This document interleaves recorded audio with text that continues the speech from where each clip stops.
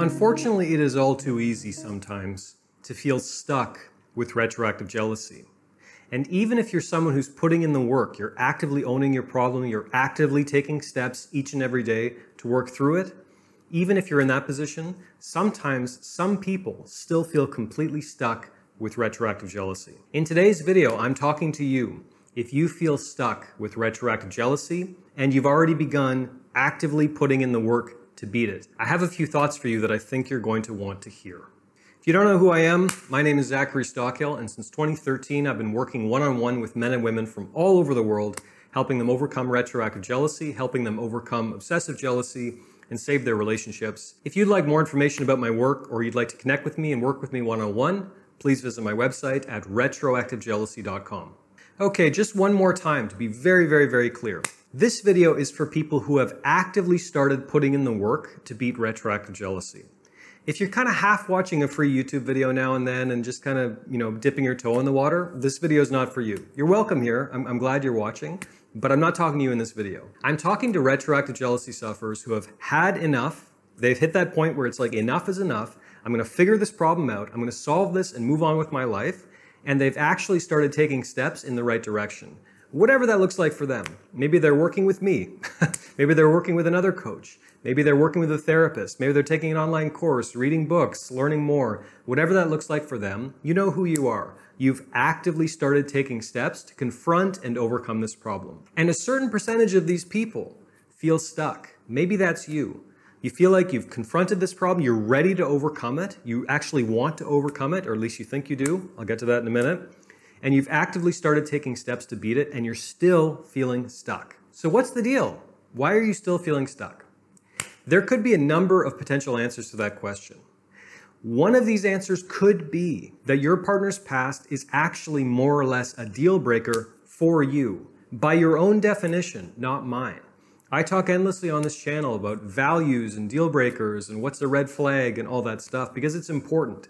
And I think it's very important to sort that stuff out as quickly as possible. Frankly, most of the people who come to me, most people who find my work, most people who sign up for coaching or buy my courses or whatever, most of those people realize at some point, or at least they mostly realize, that they're dealing with irrational retroactive jealousy.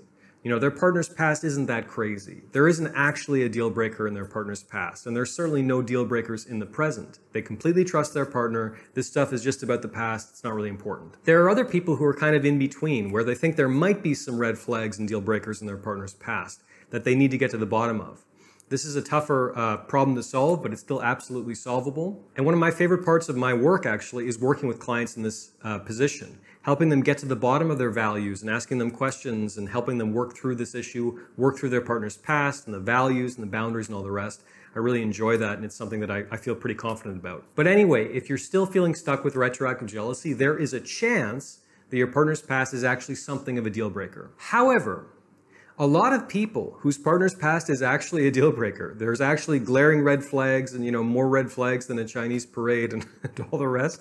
Their partner's past is actually a problem. Most of those people actually aren't in that category because they break up. They just end their relationship and walk away. No harm, no foul, it's fine. Sometimes walking away is absolutely the right decision for everyone involved, as I talk about endlessly on this channel. So if you've started putting in the work and you're still feeling stuck with retroactive jealousy, it probably isn't a values issue. Instead, I'm going to propose an idea, if you're feeling stuck with retroactive jealousy, that I want you to just sit and think about. You don't have to give me an answer right now. You don't need to leave a comment beneath this video right now with your answer.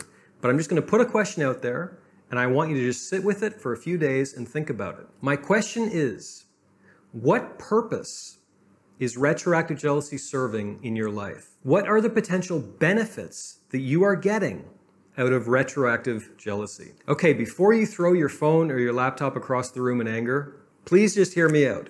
I'm not trolling. I'm not trying to make light of your situation. I'm not trying to say retroactive jealousy is fun and you just need to think positively. And no, that's not what I'm saying with this video. I am saying this based on my personal experience. That frequently in life, when I've been faced with a problem that seems like I'm really struggling to overcome it, the deeper I dig, that problem is solving some kind of purpose in my life. There is some kind of benefit to that problem. And that's going to sound absolutely nuts to many retroactive jealousy sufferers because I remember how hellish and torturous retroactive jealousy was. I remember that well. It's been like 10 years for me more, but I still remember it very well. Wouldn't wish it on my worst enemy.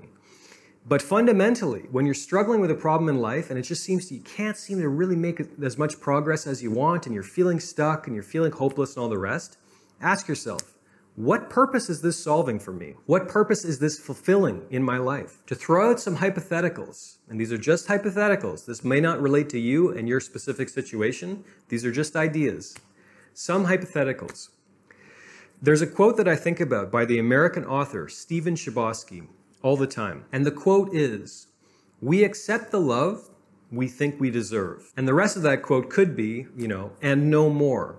In other words, if we feel like we only deserve a certain amount of love or joy or sex or affection or happiness, for a lot of people, not everyone, but for a lot of people, we'll hit that limit where we only accept so much and we actively create barriers to keep the rest away. Because on a deep subconscious level, we feel like we don't deserve it. And if someone feels like they don't deserve something, they will do everything in their power to prevent it from entering their life. And this can involve things like friends and money and sex and fame or whatever. If you have a goal and you're not reaching your goal and you don't know why, there's a good chance that there's a deep part of your subconscious that is keeping you from achieving that goal because you feel like you don't deserve it. So if you're struggling with retroactive jealousy, you've actively started putting in the work and you're still feeling stuck, ask yourself, do I truly feel like I deserve my partner's love, their affection? Do I feel like I fundamentally deserve to be happy? That is a terrifying question for a lot of people. And a lot of people, when they ask themselves this question, and they're really honest with themselves, or maybe they have a really good therapist or a psychologist or a coach, frequently they will find that the answer is no. Maybe they feel like they don't deserve happiness. Maybe they feel like they don't deserve an incredible partner or incredible husband or incredible wife. Fundamentally, they may feel they don't deserve that. So guess what? They do everything in their power to keep it away. So really think about this and see if it applies to you. Think about it for a few days, go and journal and all the rest, but this could be a bit of an eye-opener for you. It certainly has been for me in different periods of my life. When I had some goal that I was striving towards and I was kind of feeling stuck, it's like, okay, what purpose is this solving? Do I feel like I deserve the attainment of this goal? And frequently for me, the answer has been no. And that's required a lot of unplugging from a lot of the background narrative in my head that wasn't serving me, cultivating new beliefs, new perspectives, big topic. But the point is to start by simply asking the question. Another hypothetical purpose that this problem could be solving in your life. Are you bored? Do you not have really big goals in your life that excite you and keep you, energized and motivated and fulfilled? Is your life full aside from retroactive jealousy, aside from your relationship? Because if you live more or less kind of a boring life, if you're not feeling motivated and energized and inspired by your partner or your kids or your job or your town or your hobbies and interests, whatever, if you're living a life that you're not entirely excited by, the purpose that retroactive jealousy could be solving in your life is energy and excitement and drama. This is why marriages of 25, 30 years sometimes blow up. Because there's been this creeping sense of boredom, sometimes for decades. And eventually, usually one party decides, I can't take this anymore. I need something more in my life. I'm bored to tears. So they create fights, they create drama, they create an excuse to get divorced. This happens more frequently than you might think. And retroactive jealousy, as painful and hellish and torturous as it is, can be exciting in a certain sense, right? It creates drama and fights and this mental struggle and, you're feeling like, oh, I'm a victim and all these things. It can create a certain sense of meaning and drama in your life where maybe meaning and drama has been lacking for a while. Just a hypothetical, just an idea. But ask yourself if this doesn't sort of resonate with you, that maybe you're kind of bored in general in your life. You don't have really big goals. You don't have serious problems, serious challenges. And retroactive jealousy is kind of filling that void. And my last potential hypothetical, if you're feeling stuck with retroactive jealousy, is one I talk about a lot. Are you using retroactive jealousy as an excuse to push your partner away because you're genuinely unhappy in the relationship? Are you in a genuinely toxic relationship? Have you been miserable for a long time? Have you gone 6 months without sex?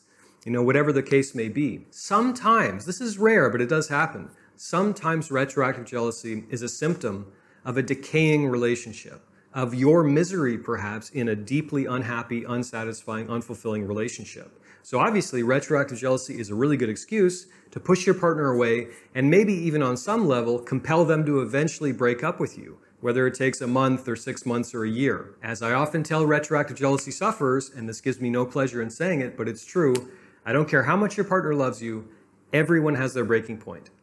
Everyone. Everyone in a relationship with a retroactive jealousy sufferer has that breaking point where they hit that wall and it's like, I can't have another conversation about my past. I can't keep being made to feel guilty and bad about things that happened 10 years ago. You know, the wall looks like a little different for everyone, but everyone has their breaking point. And sometimes people who are unhappy in their relationship use retroactive jealousy as an excuse to push their partner away. So this is the purpose that retroactive jealousy is filling. All these things are just hypotheticals. These are just ideas. These are just possibilities, perhaps. Just something to think about.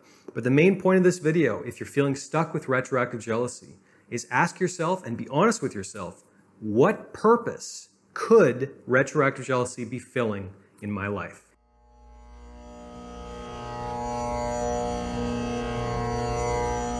Thanks for listening to the Zachary Stockhill podcast.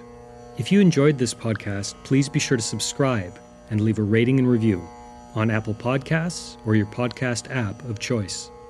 To learn more about my work on jealousy, relationships, and more, please check out my YouTube channel at Zachary Stockhill.